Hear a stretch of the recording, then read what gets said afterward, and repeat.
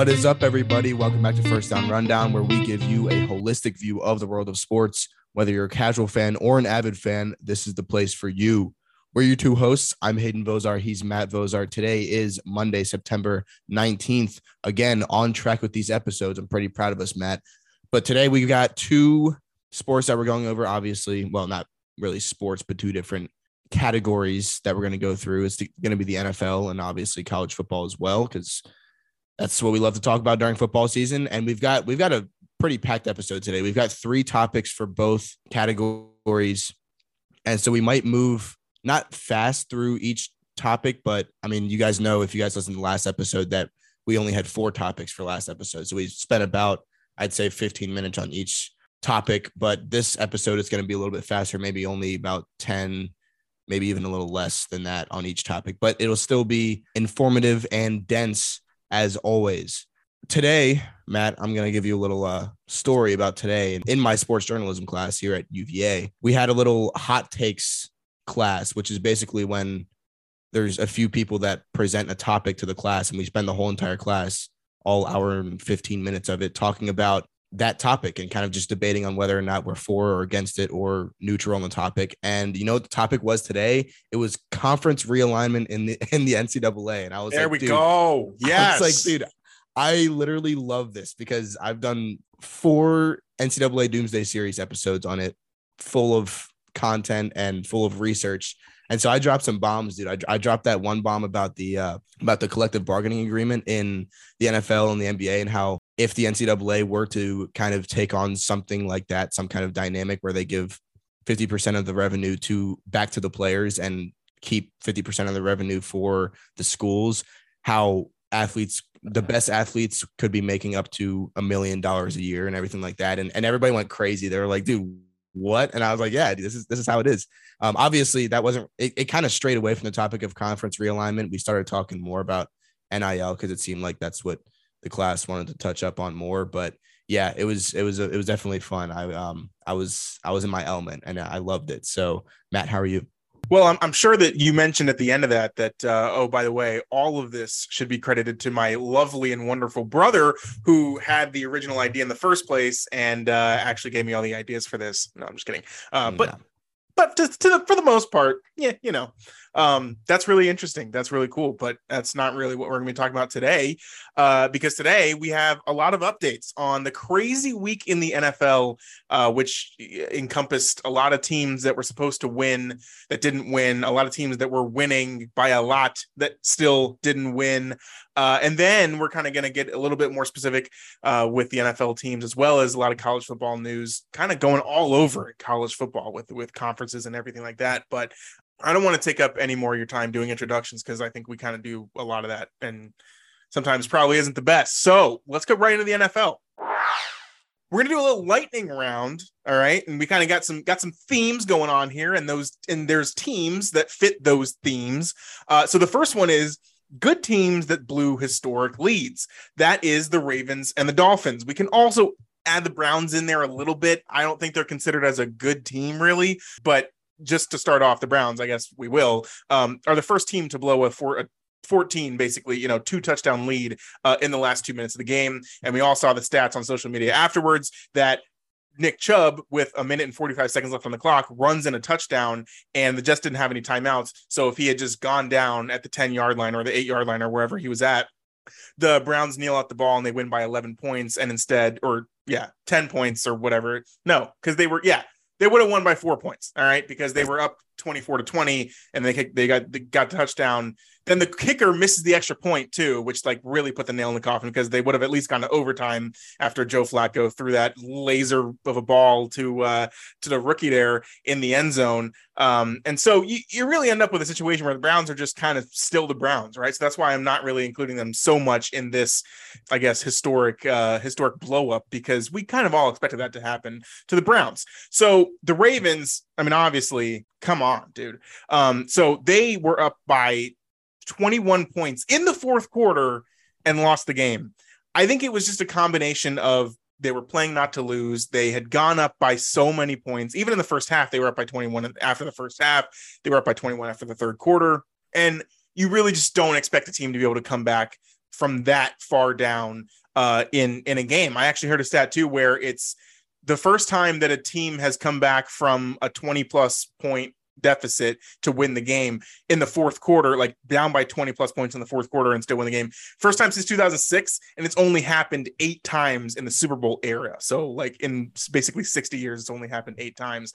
And that was the Ravens, which we don't really expect from a team like that, right? Who's very well run from top to bottom, from the general manager down to John Harbaugh, the head coach, who's a Super Bowl winning head coach who, you know, with the defense and how well they always are playing. And obviously Lamar Jackson was every bit of what we think Lamar Jackson to be in that game. 79-yard rushing touchdown. Like, are you kidding me? So we saw that happen, but we kind of saw for the first time this Ravens team, despite looking really good, give up a lead that really they shouldn't have done. And really that was, you know, one for the history books, as we saw that, you know, obviously Tua and Tyreek and Jalen Waddle all pretty much went off in the second or in the fourth quarter, really, of that game. So that's just kind of, I feel like, a little bit interesting. Again, you know, I don't think we can really draw too much from it, but at the same time, this is a Dolphins team that in the past, we would never have seen something like this from them, right? And so that was kind of my big takeaway from here. So Hayden, let me get your thoughts on the Dolphins and the Ravens. Yeah, well, first of all, if you ever showed me Tua Tagovailoa's stat line from Sunday and you said this stat line was done in a game, one game by Tua Tagovailoa, I would never against the Ravens. Yeah, exactly. He had over 400 passing yards and then 6 touchdowns as well. I think he had like 2 picks as well, but I mean, who cares about that? I mean, he had in standard scoring leagues, I think he had almost 40 points. I think he had 39 fantasy points, which is crazy. But I also think that that's a testament to what I mentioned in our AFC win totals episode when I was talking about the Miami Dolphins and how they might just squeeze out some wins here and there that you don't expect. I'm not very high on them this season in general, but they do have that crazy fast offense that just scores nonstop sometimes. You know, with that kind of offense, right, they can come back from a 21-point deficit in the fourth quarter and do it with ease. I wasn't very surprised because, like I said, they have so much speed on that offense, and that's the type of offense that can do that. And that's one of the only types of offenses that could come back from a 21-point deficit in the fourth quarter. But again, it was still surprising just because it's Tua, and Matt and I are really big fans of Tua, but hey, he shut me up on Sunday, and that was that. I don't think it's that much of a statement on the Ravens, though. I think that the Ravens are going to be fine. I know, Matt, you're really high on them. They're going to be fine. As long as they stay away from injuries, they're going to be fine. So I don't think that this is a very big statement on how they played. Which the Ravens are also building up on injuries again, specifically defensively, which, you know, it's just one of those things that if you can't beat the injury bug, not sure how you're going to, you know, go super. And that's just a luck thing, right? I mean, you can't control that. That's not, you know, how the game is played or anything. It's just if your players get hurt or not, which is obviously out of everybody's control. The second crazy, you know, team that blew a historic lead was the Raiders, who blew a lead to the Cardinals. Now, the Raiders were up 20-0 at halftime. I think they were up 20-0 after the third quarter. It was like, or 20-3 or something like that, and end up losing in overtime 29-23 to the Cardinals, who, this was just a really weird game. I remember watching it kind of in spurts throughout, you know, yesterday afternoon. And it was one of those 4 p.m. games. So it was on a little bit more just because there was less volume of other games going on at the same time.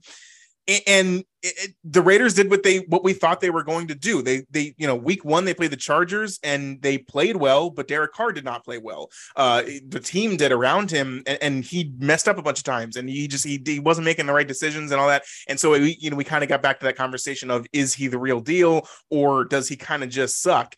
And in this game, to begin this game, it looked like he was the real deal, right? I mean, they were up 20-0. The defense was playing out of their minds, and then they just completely lost it to the Cardinals. Now, again, the Cardinals are kind of another one of those teams where it's like, what, you know, we don't know what they're going to be, because they have games where they look amazing, and then they have games where they also kind of suck. And so in that kind of range of possibilities there, we saw that these two teams were doing what we could have expected to happen. The Raiders, okay, they get back on track, right? They're in the AFC West, but they're still, you know, people say that they could get 10 wins. They could make the playoffs. They could really make a run here, especially with Josh McDaniels as the new head coach, who's very offensively minded. They got Devontae Adams, right? You got this team that's really looking up for the season. they're performing really well in the first half, and the Cardinals, who we kind of always talk about, like, does Kyler, does he care about playing football, or does he just want to stay in his basement and play Call of Duty? That's kind of the decision here. And for the first part of the game, that's what it looked like, was like, he's going to go play Call of Duty in his basement. Well, no, then he comes out and he actually looks like he wants to play. And so all those plays where he's scrambling around for 30 seconds, and he looks like a little ant or like a little chipmunk out there on the field, just running around, skirting around, and end up scoring on basically every time he does that, because it's so hard for the defense to keep track of all the receivers that are out to pass, as well as where he's going in the backfield. And obviously the defensive linemen have no shot of catching up with him. He ends up winning the game for them. I mean, he looked amazing in that second half, but it's like, can you just do that, consistently throughout the course of a game? And until that happens, I don't think that the Cardinals are going to, be this team that everybody should look forward to playing, or playing well, and, competing in the NFC West and the NFC at large, and being a playoff team and stuff like that. Because this version of the Cardinals team that we saw win the game yesterday is amazing, but the Cardinals team that we saw for 3 quarters is not. And so it's one of those things that, sure, you can get really lucky and score a bunch of garbage time points against a Raiders team that isn't, at the top of the league to begin with. And Kyler looks like he's an MVP and running all over the place. But at the same time, if you have games like week 1, when the whole team looked horrible against the Chiefs. Now, again, the Chiefs are really good, but it's still, you would expect a little bit more competition from the Cardinals. They didn't show it. And so that's kind of where I'm at with this game, is like, these are two teams that are supposed to be a little bit better than league average, I would say. And both of them showed their biggest flaws in how they're just never able to play a full game of football, right? And play it correctly. So Hayden, what do you got on the Cardinals and Raiders here? Yeah. Firstly, on Kyler Murray, I don't think he's really a really good leader. I think that obviously he's an athletic freak. He's listed at, I think, 5'10" or 5'11". He's not 5'10". He's probably 5'8", honestly. I was talking to my roommate earlier, Ishan, and he was saying that, how they do those pictures after the draft of like all the first rounders, and they'll all be in the same picture. Well, Marquise Brown was standing next to Kyler Murray, and Marquise Brown was taller than Kyler Murray was. And I think Marquise Brown is listed at probably 5'10" as well, or maybe even 5'9" or something like that. So, right. Kyler Murray's not 5'9", but I mean 5'10", but he's obviously an athletic freak and can play and has the athletic ability to play in the NFL. But I don't think he has the morale or the leadership to play in the NFL. I don't think he's really a good locker room guy.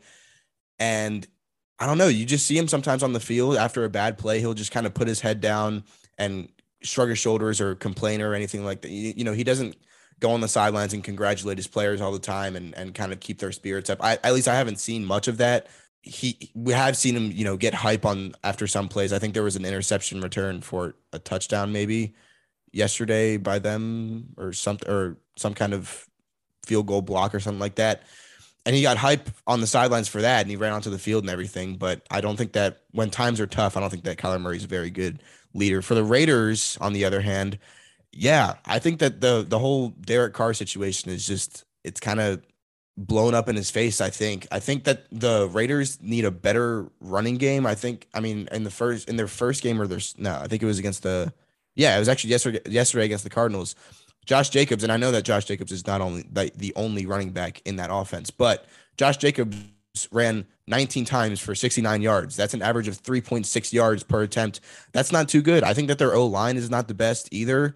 And so I think what we're starting to see is the offense kind of leaning a lot on Derek Carr and depending on him to carry them down the field. And I don't think that Derek Carr is really ready for that.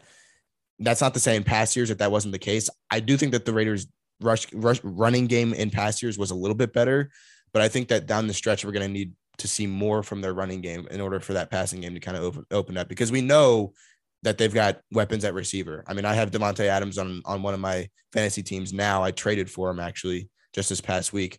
And of course, I traded Aaron Jones away for Davante Adams, and a couple other players were involved. But I have Cooper Kupp on that same team. So I have Cooper Kupp and Davante Adams on the same team right now. And I was like, dude, they're going to get me 60 points a game because it's PPR. And sure enough, Davante Adams gets, I think, 2 catches for 12 yards and a touchdown. At least he had a touchdown. But yeah, it was not too good for me yesterday for him. But I think that he'll probably touch it up, going down the stretch of this season. So, yeah.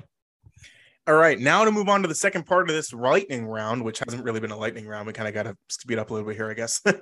Teams that were supposed to be good that kind of suck. And we're going to highlight here the Colts and the Bengals.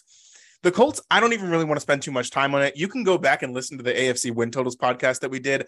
I'm down on the Colts. I said it before the season started. You can't just expect that a veteran quarterback who's basically washed at this point on his last leg is just going to come in and change the franchise around, or at the very least bring them to the playoffs and have a chance of going to the Super Bowl. No, like it didn't work with Phillip Rivers. He actually got to the playoffs when he was there with them. Didn't work.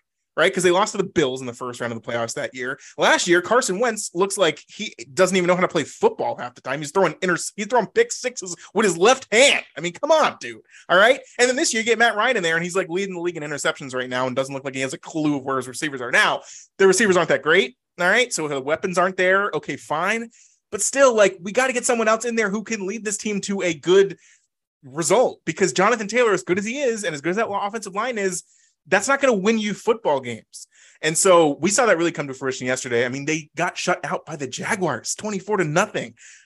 What are we doing here? I mean, they're just bad, but it's like, I'm not surprised really. So Hayden, if you have anything on the Colts, you can go ahead. I'm just going to go over the Bengals quickly too. It's surprising to see them lose both their first games, especially being I think they were touchdown favorites in both the games. It's something to do with Joe Burrow and getting in sync with the offense. It takes a little while. They were in the Super Bowl last year. There's, hangover associated with that.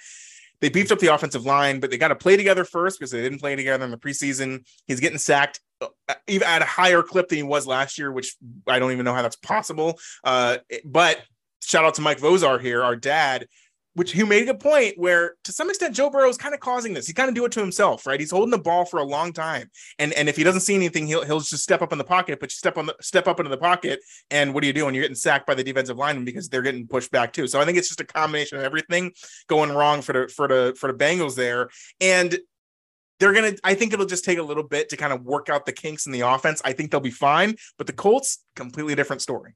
Yeah. I honestly don't really have much to say on the Colts or the Bengals. I think that, Matt, you kind of summed it up perfectly. The Colts, just their passing game is not there. Matt Ryan obviously is not used to that offense. It's very apparent, and they're leaning on Jonathan Taylor a lot, and he didn't even have that good of a game yesterday either. So I think that was a telltale sign of, right, they're kind of running into a roadblock here in the road. And the Bengals, yeah, I think that our dad put it perfectly with Joe Burrow and how he kind of creates sacks for himself. All QBs do that at some point, but yeah, Joe Burrow, I think he's used to doing that at LSU. He was able to do that just because he was going up against other collegiate competition that just the guys weren't as athletic as these NFL guys on the D line. And also, I mean, the pass rush and the kind of schemes that defenses use in college are a lot different than in the NFL. A lot of guys in the NFL are really good at containing. And so, right, if you try to step up or if you try to take a little step to the right in the pocket, that contained guy is going to come for you, and he's going to come for you fast. So I think that Joe Burrow probably does create more sacks than are let up for himself, and that's definitely hurting their team right now as well. So that's all I'll have to say about them. Matt, move on. Last thing here is the team that lost their starting quarterback, but really that was the best thing for them and now could possibly be the best team in the league award. And that's the 49ers. Okay. And I've been saying this again too, even before the season started. Trey Lance is not good. And it's nothing against him specifically. It's mostly just kind of the coaching staff and the general manager and the whole, personnel department who thought that for some reason, this guy who's thrown craziest stat of all, okay, to finally back all this thing up. This man has thrown 417 passes since high school.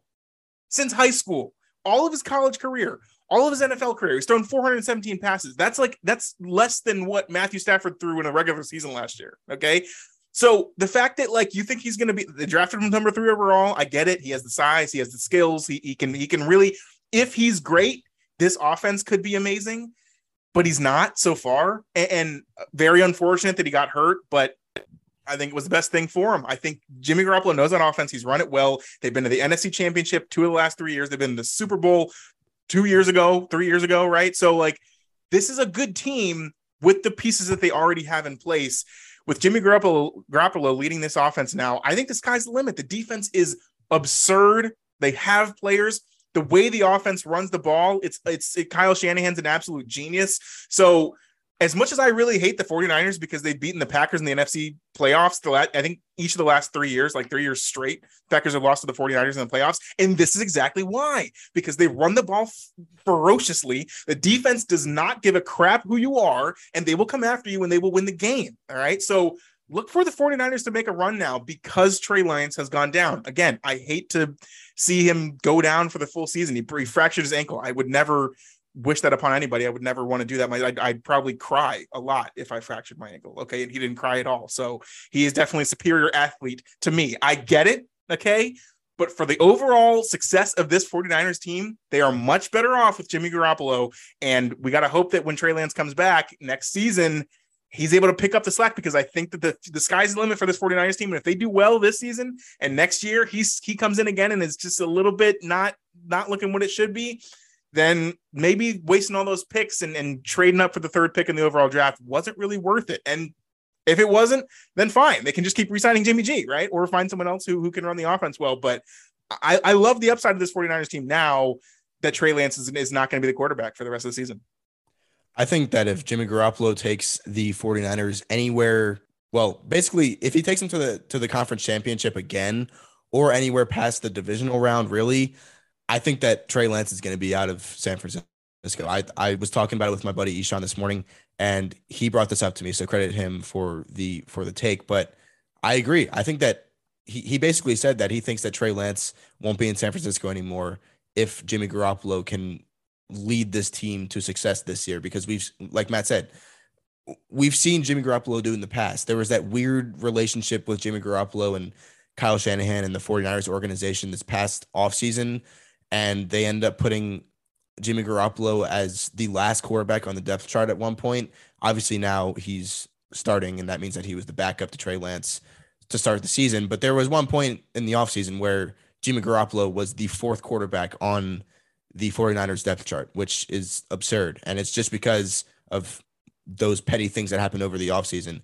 But I do think that, yes, the 49ers took a chance on Trey Lance. Ooh, look at that chance on Trey Lance. But they're probably going to have to pay for it, because after this season, I don't know if they're going to want to have to deal with trying to develop him after an injury such as this one, which is a pretty bad injury. It's basically just like Dax that he had a couple years ago. And so I don't know. I think that Trey Lance might be out of there. They're going to get a lot of less value for him. They're probably going to get maybe a third, maybe a second round pick for him for Trey Lance, just because of the upside that he has, but they're not going to get much more. And like Matt said, they traded up to number 3 to get him in that 2021 draft, and it just hasn't worked out for him. So that's my take on that. Moving on to our next NFL topic. It is about the Lions, and you saw it in the title. It's the first thing that's mentioned in the title, because this is the craziest story, I think, so far this season. I mean, it's been a crazy NFL season, period, just with all of the upsets that have happened and all the close games that we don't really expect to be close that have happened. But the Lions have scored a combined total of 9 touchdowns through their first 2 games, which is tied with only the Kansas City Chiefs for the most in the league so far. Both teams have actually scored exactly a league high of 71 points. So they're tied for the league high in points at 71 points through the first 2 games. That's a pretty good feat, right, man? I mean, Kansas City Chiefs, they have one of the best offenses in the league. They have had one of the best offenses in the league for the past 4 or 5 years, and the Lions are right up there with them at the beginning of the season. So yes, their defense was definitely the reason that they lost to the Eagles in week 1. And their defense was also the reason why they almost lost to the Commanders yesterday, and why they almost let the Commanders come back from being down 22-zip in the first quarter and a half or first half or something like that. Halftime. Yeah, exactly. So I think that their first 4 corners got hurt, or for some reason they were playing their 5th and 6th corners yesterday at the end of the game, which is that makes sense why Carson Wentz was able to almost pull off a crazy comeback, because they were playing their backup cornerbacks yesterday, and it wasn't looking too good for their defense out there. But their offense, I mean, that's kind of what I want to talk about here, is the Lions offense. And I'm going to ask this question to Matt. Do we see Detroit keeping this up for the rest of the season. Can they keep this offensive production up for the rest of the season? We still have Jameson Williams that needs to come back later in the season, so that could be a little topic of discussion here. But right, I think that this offense has been really surprising this year. They've just looked so in sync. Their running game is just on fire. Amon-Ra St. Brown is on fire as well. Jared Goff is just out there doing his thing, managing the game, doing what he does best, and he surprised me this season as well. I'm not a very big Jared Goff fan, but he's shut my mouth this season as well. So I want to see what Matt's thoughts are on Lions offense here. We saw this a little bit last year. The potential for offensive production from the Lions, and it was because they lost so many games and they were losing so badly in so many games that the only chance they had, or the only option they had, was to just score a bunch in garbage time. And usually that meant the other team had already assumed that they were going to win. And so they not gave up, but stopped playing as hard, right? Put in their backups or whatever. And so the Lions kept scoring at the end of these games, and they didn't win any of them because they went 2-14-1 last year.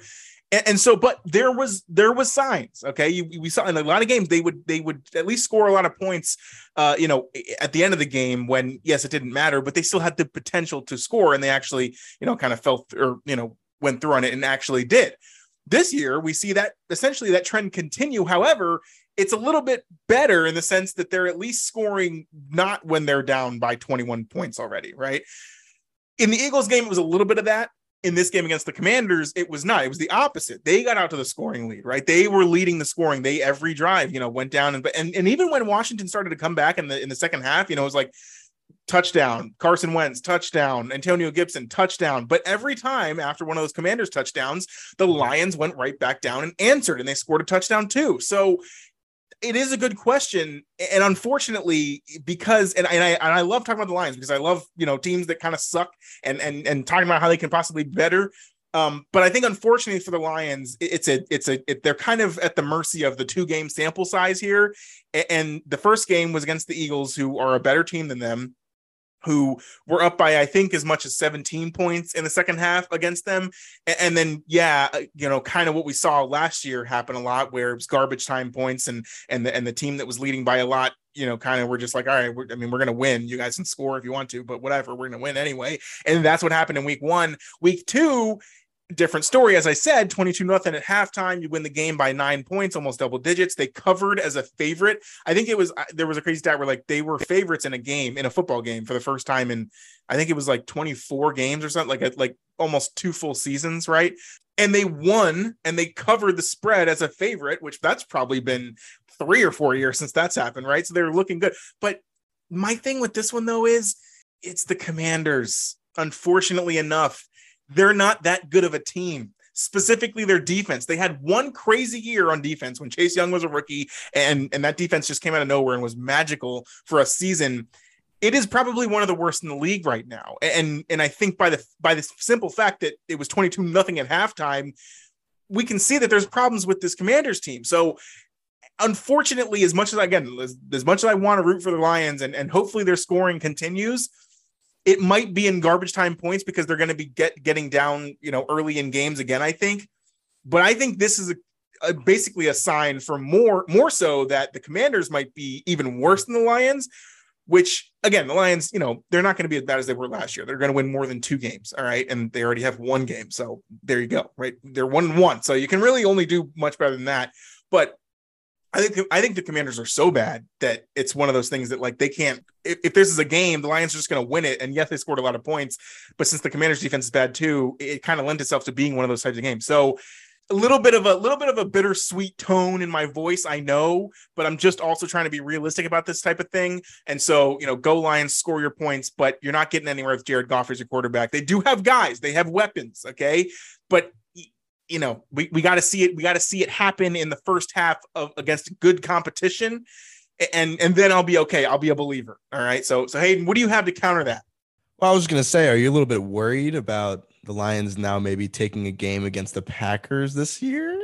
Only when the Packers are going to be 13-3 going to the last game of the season, they play the Lions and they don't need it because they're already the number 1 seed, and the Lions just win because of that. Is that the game in Lambeau though? It doesn't matter. They're going to lose it because they don't need to they're going to rest their starters because you want to save Aaron Rodgers for the playoffs. All right. I don't know. I mean, it is. I think even if the Packers rest their starters, it's going to be a pretty tough game for anybody to play in Lambeau because it's just so cold at the end of the season. But yeah, no, I think that all the stuff that Matt said about the Lions is great. And dude, their offensive line, and this is kind of already known, but their offensive line is actually really good. And that obviously means that they are going to have a good run game just by default. And DeAndre Swift is one of those guys that I've never really been high on. Last year, he didn't really do too well at all, and a lot of people were drafting him pretty high in fantasy. He goes high in PPR leagues because he does get a good amount of receptions and a good amount of looks in the passing game.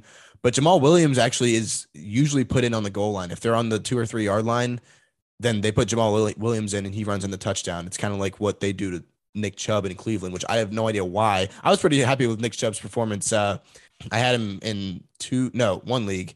But yeah, when Matt was talking about that touchdown that Nick Chubb had that he could have just downed at the 10-yard line instead of running it in and giving the Jets some time to come back, I was pretty happy about that because it helped my fantasy team. But yes, I think that when Jameson Williams comes back, which I don't even really know the timetable, I feel like it's somewhere in the week 8 range is when Jameson Williams is supposed to come back fully healthy. But I think when he does, dude, this offense is going to be crazy. Now, again, you could say, okay, well, you can have all that speed and all that deep threat on, because I mean, Jameson Williams really is, he's a deep threat guy. And he's also kind of a drag route guy. He's one of those Tyreek Hill, Jalen Waddle type guys where he can kind of beat you both ways. And him in combination with Amon-Ra St. Brown is going to be really fun to watch, but it's just going to be a question of, can Jared Goff get it done? Because if you can't, I mean, if you don't have a quarterback that can throw it downfield accurately and consistently accurately, you're not really going to see much production or as much production as you would like to see out of that offense. So I actually do believe in the Lions. I do think that they can keep this up. Yes, the Commanders defense is bad, but the Eagles defense is pretty good. So, and they were able to score a lot of points on them regardless. I mean, even if it was garbage time, they're still scoring points, right? So I mean, I like to see that. I like what I see from the Lions, and I do believe in them. I'm also rooting for them at this point because I love Dan Campbell and he loves his players. Oh, he does. And so I really want to see them succeed, but I obviously, that'll kind of just be subject to the season as the season goes on. But I do think that they can keep up at least some of this production. I don't think that they're going to be tied with the Chiefs at the end of the season for the most amount of points scored across the whole season. But I am going to kind of place them in that probably middle tier of the offenses in the league, which is a good sign for them. So.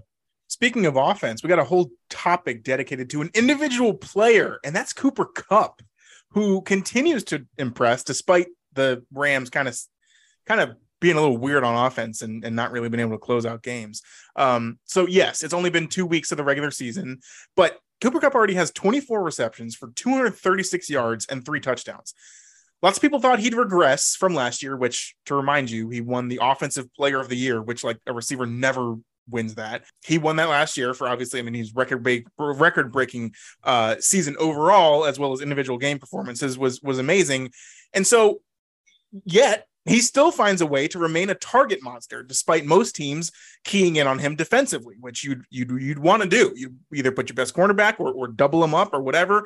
But we keep on seeing in these games, he's wide open in the middle of the field. And so somehow he does it. So what is with this guy? Is it Matt Stafford? Is he the reason for his success? Is it just, his ability to get open in the open field and just, make guys miss or running routes? Should we be recognizing Stafford then as one of the elite quarterbacks instead of giving Cooper Kupp all the praise? So what's your analysis of the situation here, Hayden? I'm probably going to keep it pretty short on this one. I think that you should give praise to both guys. I think that more credit and more praise should be given to Matt Stafford than is already being done. I think Cooper Kupp is a great receiver. And if you see, I think his first touchdown catch of the season was in the corner of the end zone against the Buffalo Bills. And it was just one of the craziest toe taps that you'll ever see.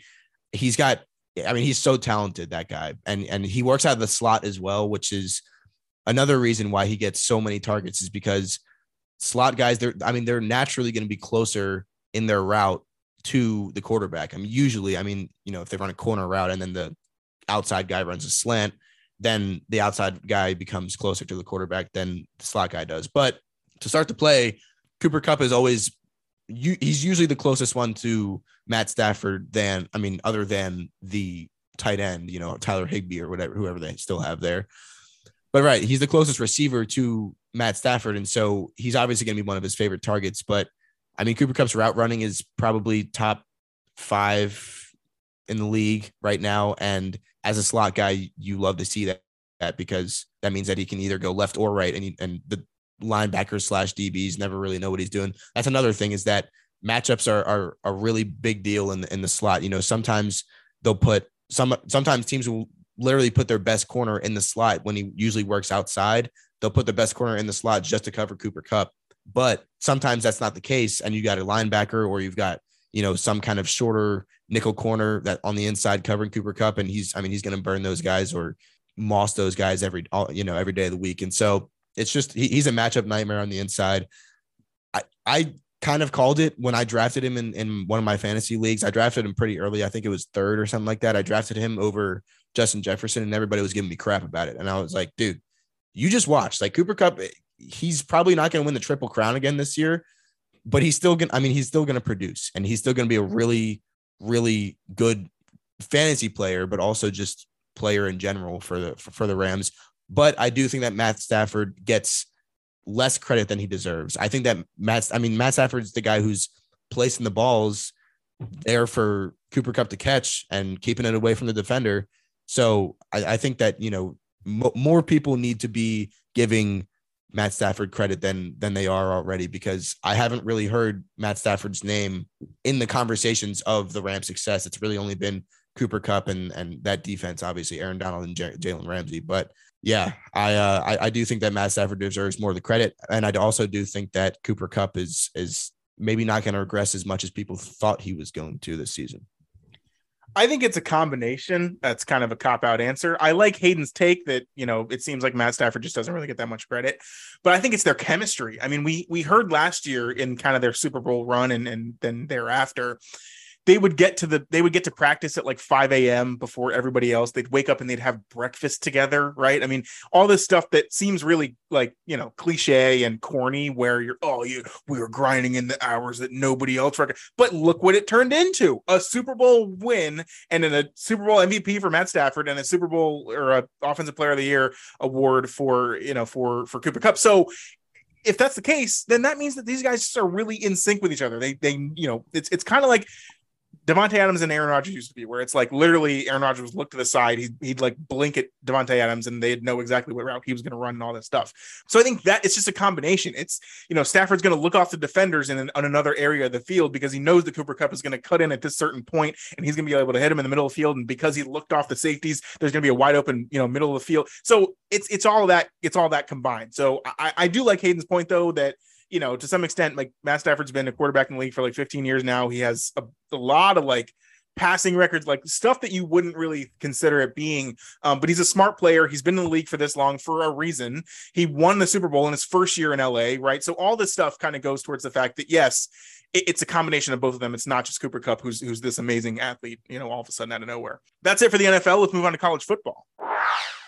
So we saw Texas A&M. Texas A&M played Miami, and so they got a big bounce back win on last Saturday night against the 13th ranked Miami in a very low scoring game. Which, by the way, I had the under on 44.5. Never in doubt. Mario Cristobal, who's the coach of Miami. He's the new coach, by the way. He used to coach Oregon. All right. So he left Oregon, came to Miami, which is a pretty, it's a little dicey move because Oregon has been historically, at least in the past, 10 years or so, much better than Miami. But Miami has a big recruiting, ground in Florida, and they have a lot more money behind the program. So in theory, he'd be able to build this place up. Right.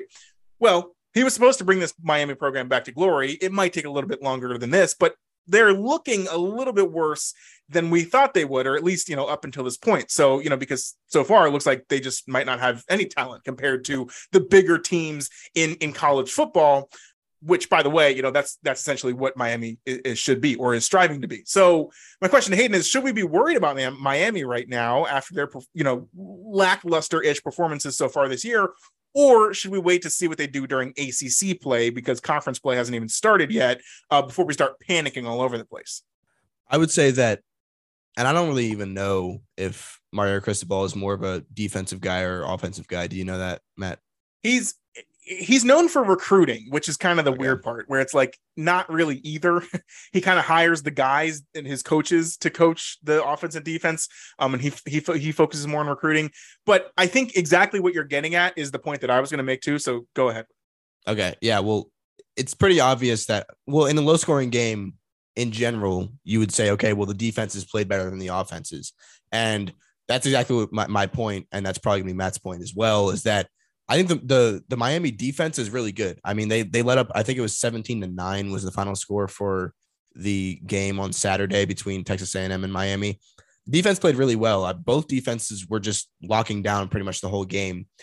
But that offense is where the problems come in. They've got a quarterback, Tyler Van Dyke, who I think this is his second year there. I think he played at Miami last year as well. He's always been at Miami, but he's been kind of basically waiting his turn. So when he was like a freshman, he came in, he was a redshirted. Then he came when his first like starting opportunity came. It was when D'Eriq King was in his fifth year senior season. He transferred from Houston. He was supposed to come into Miami and be this great guy, and he really wasn't that good. But he still played the whole season because he was like a 6th year senior. Tyler Van Dyke didn't really get a chance to play until I think the end of the season when D'Eriq King like tore his ACL or something, and he looked good. Tyler Van Dyke also played all of last year and looked really good. But this year, not so much. So you got on the point there. Yeah, exactly. That's what I'm trying to get at with this is that Van Dyke doesn't look that good. I think he was just a little bit maybe timid in that game on Saturday. I actually watched the whole thing. I wasn't doing anything on Saturday night because I had to be at the UVA football game, working that game, which I haven't even talked about that on the podcast yet, but I probably will pretty soon. Stay tuned for that. But yeah, I stayed in on Saturday night and I kind of just watched football the whole night. And that was one of the games that I watched. And that's why I wrote this topic, is because, right, I saw a lot from that Miami defense and not a lot from that Miami offense. And it was kind of the same thing with Texas A&M, which is kind of interesting as well. But I kind of called it with Texas A&M in our past few episodes with the college football preview and last episode when we were talking about Texas A&M's loss against Appalachian State. Texas A&M they have a bunch of really good recruits, and I think that fares better on defense sometimes than it does on offense, just because like the Texas A&M front seven and their D line is always super good. Their defensive line is usually one of the best in the country, and I think it probably is again this year. But the rest of that team is just not very good either. So I think that since we're talking about Miami right now, I think what we need to watch out for is, right, just seeing Tyler Van Dyke kind of maybe settle into this offense a little bit better. Mario Cristobal is doing what he wants to do there, and that's recruit good guys, and he's hopefully going to bring the glory back to Miami in that sense, like we've talked about. But I think their running back, his last name is Parrish Jr. I don't know his first name, but he's also supposed to be a pretty good player this year as well, and we didn't see much from him last game either. Again, that's probably a product of the D line on Texas A&M just being a bunch of dogs and eating up that offensive line of Miami's. But right, this offense of Miami's really needs to step it up. Their defense is fine. I think that ACC play will be a lot easier for them. Obviously, it's going to be easier for the most part than a Texas A&M team that is in the SEC. As much as they've kind of put us in question of their team this year, Texas A&M nonetheless is still in the SEC and has one of the best had the best recruiting class coming into this year. So, right, when Miami plays teams like Virginia and teams like Duke, Louisville, we're probably going to see them dominate more in those games, but you never know. We might see them kind of fall apart, even that defense, since if that offense can't pick it up, the defense might be a little bit lackluster as well. I think you nailed everything there, Hayden. Seriously, I really don't have much to add. Basically, just a summary of what you said. And as I said, too, Mario Cristobal is a recruiter. So when you get the talent there and you have the guys to coach up the talent, that becomes a, dynamic program. He doesn't really have the talent yet. So he just needs to recruit more. Then he'll get the talent there, and then he'll have the coaches coach it up. And then we'll see the game, in-game mechanics begin to improve. And so he's not known for his X's and O's coaching, and that's fine, but we got to give the guy a little bit of time. However, I do think, and I think this is why, Hayden, in writing the topic, was astutely pointing out they haven't looked as good as we thought they were going to look. Okay. They looked great in their first game, but they played Bethune-Cookman. All right. Their second game was against Southern Miss, and they were up 7-3 at halftime against Southern Miss, 7-3. And I think that 7 points was a flea flicker for like 76 yards. All right. So, and then this game too. And so it's like, they should be doing a lot better than they are. But at the same time, it's a new regime. It's a new offense. So Tyler Van Dyke, he's a great quarterback, but he has to learn a whole different offense and everything that Mario Cristobal is bringing over. So there's a lot more factors, I think, behind the scenes here that really point to the fact that we just got to give it a little bit of time. And exactly as Hayden said too, the ACC is not a good conference. Okay. Like, right. Their schedule is Georgia Tech and Duke and Syracuse and teams that won't have any problems. They won't have any problems beating.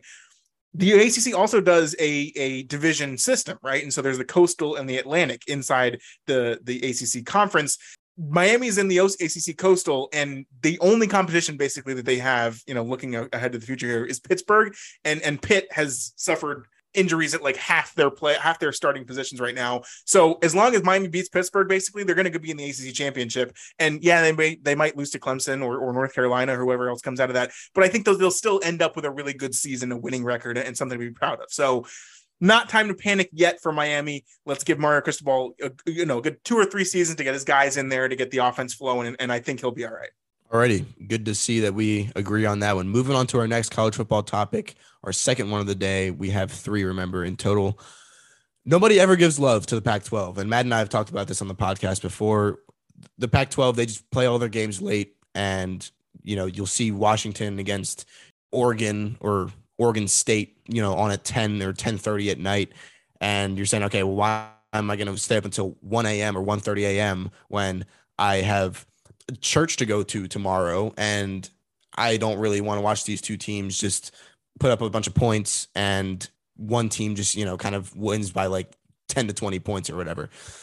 Oregon dominated undefeated BYU on Saturday, and Washington also got a great win over top 10 team in Michigan State. Elsewhere, USC continues to shine with their new look, and Washington State got a win over top 20 Wisconsin in Madison this past week. So a lot of big wins for the Pac-12 this past week. I'm going to ask this question to Matt. Could this be the year that we finally see a Pac-12 team make the playoff since, I don't know, maybe Oregon? Or was Oregon the last one to make it the playoff? Oregon in 2014. Yeah, exactly. So will this be the first time that we see a Pac-12 team make the playoff in 8 years, or could they face the same fate as they always do when they beat up on each other to end the season and they finish with records that aren't good enough to make the playoff? Yeah, that's the key. They have the teams that are good enough to do it. The problem is there's not one great team that's better than the rest that can say, hey, we have this great competition that we're playing and beating. And so therefore, because of that, then, winning the Pac-12 conference, having a great record, only 1 or 2 losses going into it, they'll be able to make it to the playoff. There's a lot of good teams though, as I mentioned, and there's teams that are getting wins that we're not, thinking of as teams that would get great wins. Oregon, our only impression of Oregon was that they lost by 4-6 points to Georgia. Well, let me give you a tip, folks. Georgia's going to beat a lot of teams by 46 points, and they already have. Okay, so that's not a good measure of competition for how good Oregon is as a team. They followed up with a week 2 win over Eastern Washington. I get it. Eastern Washington's an FCS team, but they win by 70 points, 7-0. All right. Going to week 3, BYU is one of those, like, they're joining the Big 12 next year, but they've been an independent school for however long now, and they always end up in the top 25. They're always one of these top programs. They're down their 2 receivers. I think they were down 2 defensive linemen as well. So they're hurt this year, but still have a really, really great team, and they're always solid. Oregon was up 38-7 after 3 quarters. BYU scored a bunch of garbage time points in the 4th quarter, but I mean, seriously, we weren't expecting Oregon. I mean, I think they were 3-point favorites, right? But they weren't supposed to win by a ton, and they crushed BYU. So I think that, we're kind of, we got our sights set on Oregon kind of at the wrong time because it was a national stage and they lost a huge game. But it's going to take a little bit because, again, they have a new coach too, because Mario Cristobal, the aforementioned Mario Cristobal, who's now at Miami, was the coach of Oregon last year. Dan Lanning is now the head coach of Oregon now, and he used to be the defensive coordinator at Georgia. We know what that defense did last year, as we saw basically all of them be drafted in the first round. So there you go. All right. I think Oregon can build something here, and I think that Bo Nix despite his crazy, inconsistent plays. It can grasp this system and eventually become something not Bo Nix like. Washington, Michigan State got a lot of hype, but they beat two MAC teams in their first two games, like a combined 120-4, right? Well, they didn't actually. Their opponents didn't score 4 points because they didn't get two safeties. Okay. But they're not Iowa. All right. Look up the week 1 box score, Iowa, South Dakota State, by the way. They crushed their first two opponents, and they come into this game at Washington, where Washington's been a team that a few years ago, really good, solid coaching, everything good to go. They changed their coaches over. They got a lot worse last year. I think they were 5-7, maybe even 4-8 last year. It was a horrible record. They're back this year. And you know why? Michael Penix Jr. You probably heard the name before. You're probably like, who the heck is that guy? But I think I've heard his name before. He used to play for Indiana. Okay. In the COVID season, 2020, Indiana got to the Big Ten championship game. He had that crazy, I mean, it must've been a regular season game, but the Penn State thing where he's, flying over the goal line. This guy's a good player. Now, who was his quarterback at Indiana when he was doing really well? It's a guy named Caleb DeBoer, something like that. Caleb DeBoer leaves for Fresno State. All right. Michael Penix is left in Indiana, and he plays horrible 2 years ago. He played horribly. Last year, he tore his ACL, so he was out for the season. Where does Caleb DeBoer get hired? At Washington. He's the head coach of Washington now. Who does he bring in to be the Washington quarterback? Michael Penix Jr. And what are they doing so far this season? Absolutely tearing it up. So it's a very good combination that they have here. An offensively minded coach at Washington is something that we rarely see, but something that they do need in order to succeed. They had that now. They're looking really good. All right. Who else do we got? USC. Really nothing to say here. Caleb Williams is their quarterback. He's probably the favorite for the Heisman at this point. They're playing out of their minds. They're scoring like 55 points a game or something. Their turnover ratio right now is 10-0. They have 10 turnovers and they've given up the ball 0 times. And I think off of points off turnovers, they have 70 something points off turnovers. So that's going to regress a little bit, but they've played some all right teams and they've just crushed everybody that they've played. Big test coming up here, Oregon State this weekend, because Oregon State's also really good and undefeated so far too. Washington State, as Hayden mentioned, got a big win over Wisconsin. So we have a lot of teams in the Pac-12 that are looking really good as compared to what we thought they were going to be. But again, as Hayden mentioned, always the question is with the Pac-12 is what are they going to do with all of this hype? Or can actually one team really come out of this and just win 11 games in a regular season? And we actually didn't even mention Utah. I completely forgot to put them in here. Utah was a top 10 team to start the season.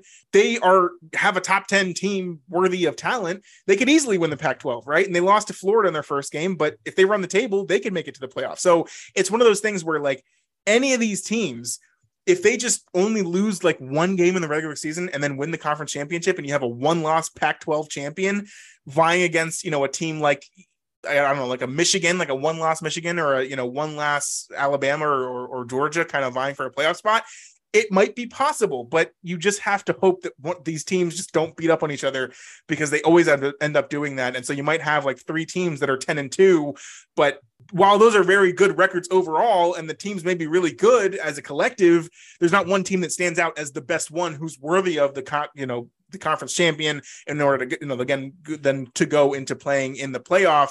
So I don't know. We're going to have to see, but I'm really rooting for the Pac-12 here. And I hope that just one of these teams ends up, kind of pulling away and being on top. I hope it's not USC because that would just be unfair if it's the first year that Lincoln Riley's there and Caleb Williams and they get all these transfers in and they end up winning the league and going to the playoff. But at the end of the day, it would be a Pac-12 representation in the playoff for the first time in 10 years. So it would be better than nothing, but we'll see. Go Pac-12.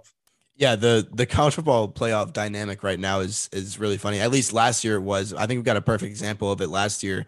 So like Matt was saying, the Pac-12, they just beat up on each other at the end of each year. And so they give each other 2 losses each. And so none of their teams can make it to the college football playoff because of that. And I think the Big 12 is kind of the same way. They do the same thing. We saw last year, the Big 12 championship. What was it? It was Oklahoma State beat Baylor or something like that. Baylor beat Oklahoma State. Okay. Yeah. It was the other way around, but that was not expected to happen at all. And everybody was like, dude, what is going on here? Why is Oklahoma not in the Big 12 championship? And it was exactly that. It was those teams in the Big 12 and the Pac-12, they just beat up on each other in the regular season so that they give each other too many losses to make it into the college football playoff, and then you're stuck with Alabama and Georgia or whatever two SEC teams are the best two SEC teams. You're stuck with those guys. You're stuck with one Big Ten team. And then that last team was Cincinnati. They had to pull from the AAC because they were like, okay, well, the Big 12 and the Pac-12, they have objectively better programs than the AAC does, but all their records are crappy because they beat up on each other at the end of the season. I think it was a really good idea to point that out by Matt in this topic. So moving on to our last topic, Matt, you can go ahead and take it away. I got it. And look at this. We're going to bookend the episode here. You can tell that we're getting better at podcasting because listen to this. There you go. Much like the Lions this season, the Kansas Jayhawks have scored an absurd amount of points so far this season. In their 3 games so far, they've scored 56, 55, and then 48 points respectively in their most recent win, 48 points over a Houston team that's joining Kansas in the Big 12 next year. They've also won back-to-back road games for the first time since 2007. So this Kansas offense is crazy, and they score like nobody's business. So Hayden, what do you think about Kansas? I think Kansas is the real deal on offense. Now, I point out on offense because they have given up a good amount of points. I didn't look that up either. I probably should have, kind of fallen down on the job there. But I am focusing on this offense as we did for the Lions, and that is because their quarterback, Jalen Daniels in Kansas right now, he's crazy, man. All right. So listen, through 3 games, they're 3-0, the Kansas Jayhawks. They probably haven't been 3-0 in many years. Okay. And Jalen Daniels, their quarterback, he's only completed 47 passes, but he has he's thrown for 566 yards and 10. I mean, sorry, not 10. Whoa, that 10 would have been crazy. 7 touchdowns and only 1 interception this season. And you might be saying, okay, well, 566 yards through 3 games, like that's not all that. Okay, yeah, well, he also has 27 rush attempts for 237 yards and 3 TDs on the ground. That's averaging 8.8 yards per carry. And in college, I'm pretty sure I'm getting my facts right here. In college, not in the NFL, but in college, they do count sacks as rushing yards, I'm pretty sure, as negative rushing yards. I'm pretty sure. I'm not completely confident in that, but I'm pretty sure that NFL doesn't count sacks as negative rushing yards. College does. So that if that's true, that is also to say that he's either avoiding sacks or he's just running even more and counteracting those negative yards with, taken with those sacks. And he's just being a beast. Jalen Daniels is an absolute beast. Now, if you remember, if you watched him, I think 2 years ago, I think it was during COVID year, actually. I think it was during COVID year when Jason Bean was their quarterback. He's built like a bean. He's built like a string bean. Okay. He's super skinny. He's a pretty tall dude. He was pretty good while they were there. He was like their only hope really on offense. I think that Jay Lund, you got Jalen Daniels and Jason Bean. I mean, it's basically the same name. Yeah. Jaden Daniels at LSU. Come on. Yeah. There you go. But Jalen Daniels took over this QB job, and he's basically proving, hey, I'm going to carry this team even more than Jason Bean did back in 2020 or 2021. I can't remember which year it was. And I'm going to be a beast. And yeah, Jalen Daniels is just going absolutely crazy. He's the reason for a lot of their touchdowns. I mean, he's been the reason for 10 of their touchdowns so far this season. And right, they're averaging over 50 points this season. And Matt said that USC is averaging something like 55. Kansas is right up there with them. It's been a crazy ride for Kansas so far. I'm really excited to see what they do the rest of the season. I'm actually gonna make an effort to start watching their games more, because in the past, I don't think that anybody's ever said that statement in the history of life, saying I want to watch the Kansas Jayhawks play football. So I'm gonna say right now, I want to watch the Kansas Jayhawks play football this year. That's right. It's like we're at an AA meeting. I want to watch the Kansas Jayhawks play football this year. It's true. And it's because of their coach. All right. Lance Leipold. I told you about this in the college football preview like 3 weeks ago. He is the reason that they are playing this well. They haven't been able. Seriously, it is like, if you don't follow college football and you don't know how bad Kansas has been, it's actually impossible to analogize the situation here. Like, it's not even like I'm trying to think. I'm like, this is like if like the Jaguars or the Lions, like, went to the playoffs out of nowhere. It's kind of like that, but again, it's only 3 games in, so they could still lose a lot. And they probably, we're getting into big. They haven't even played conference games yet, so they're not gonna. I don't think they're gonna have a winning record. But who's putting it past them? I mean, they're scoring out the bejesus right now. And to put it in perspective a little bit, I think this is probably the best thing I can do. Houston, who they beat by 28 points, 4 touchdowns. First of all, they were 10-point underdogs. All right. You take the spread. I took the spread. You win outright. That's an easy cash. Okay. Regardless, Kansas beat Houston by 28 points. Houston played last year, finished the year, I think 11-2. They played Cincinnati in the AAC championship. If you remember, Cincinnati went to the college football playoff and was undefeated. So their biggest competition, Cincinnati's biggest competition, Cincinnati, this team that went to the college football playoff, they had all these draft picks that, obviously, yes, they lost to Alabama, but they did it. They went undefeated. There was this great team. Houston's their biggest competition, and Kansas just beat up on Houston. So, and a lot of people were saying Houston might even be better than Cincinnati this year. All right. So that's the type of thing that we're looking at, where I think that hopefully that does a little bit of justice to paint the picture of how turned around this Kansas team is and how well the future is looking for them now that Lance Leipold is their coach. Hopefully he doesn't, because people are saying that he already might be poached for the Nebraska job. Hopefully he doesn't quit on this team and go to a bigger job. Obviously he's going to make way more money. So for personal reasons, it might make sense because you're going to make quadruple the money, probably even more than that, 10 times the money that you are now. But he's been at smaller schools before and he's won at these smaller schools. And I think he's a very stick-to-itiveness type of guy. So I would love to see him just stay here for 10 years, build the Kansas program up and just kind of stay in the Big 12 and just win a lot. I think that would be so cool and so good for this fan base who literally hasn't seen success, any type of even close to success in over 15 years now. So great for Kansas. Great for Hayden for bringing that up. The future is bright, at least for a team that, two teams, let's put it this way. The future is bright for the Kansas Jayhawks, and the future is also bright for the Detroit Lions, a little bit more than at least than last year in both cases. So a very positive end to the podcast today. Yes, very positive end. And I do like that little parallelism that we had going on. Well, parallelism is actually when you start something and end it with the same thing. We actually didn't start with the Lions. Yeah, we don't need an English lesson, Hayden. It was our second topic, not our first topic. No, but that was a pretty cool ending there. But nonetheless, that is the ending of the episode. I hope you guys enjoyed it. Lots of content today, but we did get through it in pretty good time, and we got a lot of information in a pretty condensed amount of time, but that's what we like to do here. Happy to get it out to you guys. As always, we will be back later in the week on Thursday with our second episode of the week.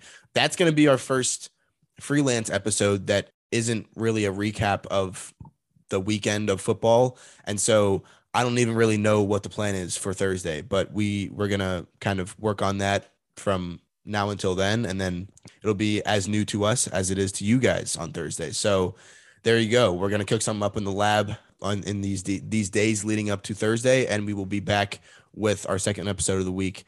You best believe it's going to be a good episode, a banger, as they say. And we'll catch you then.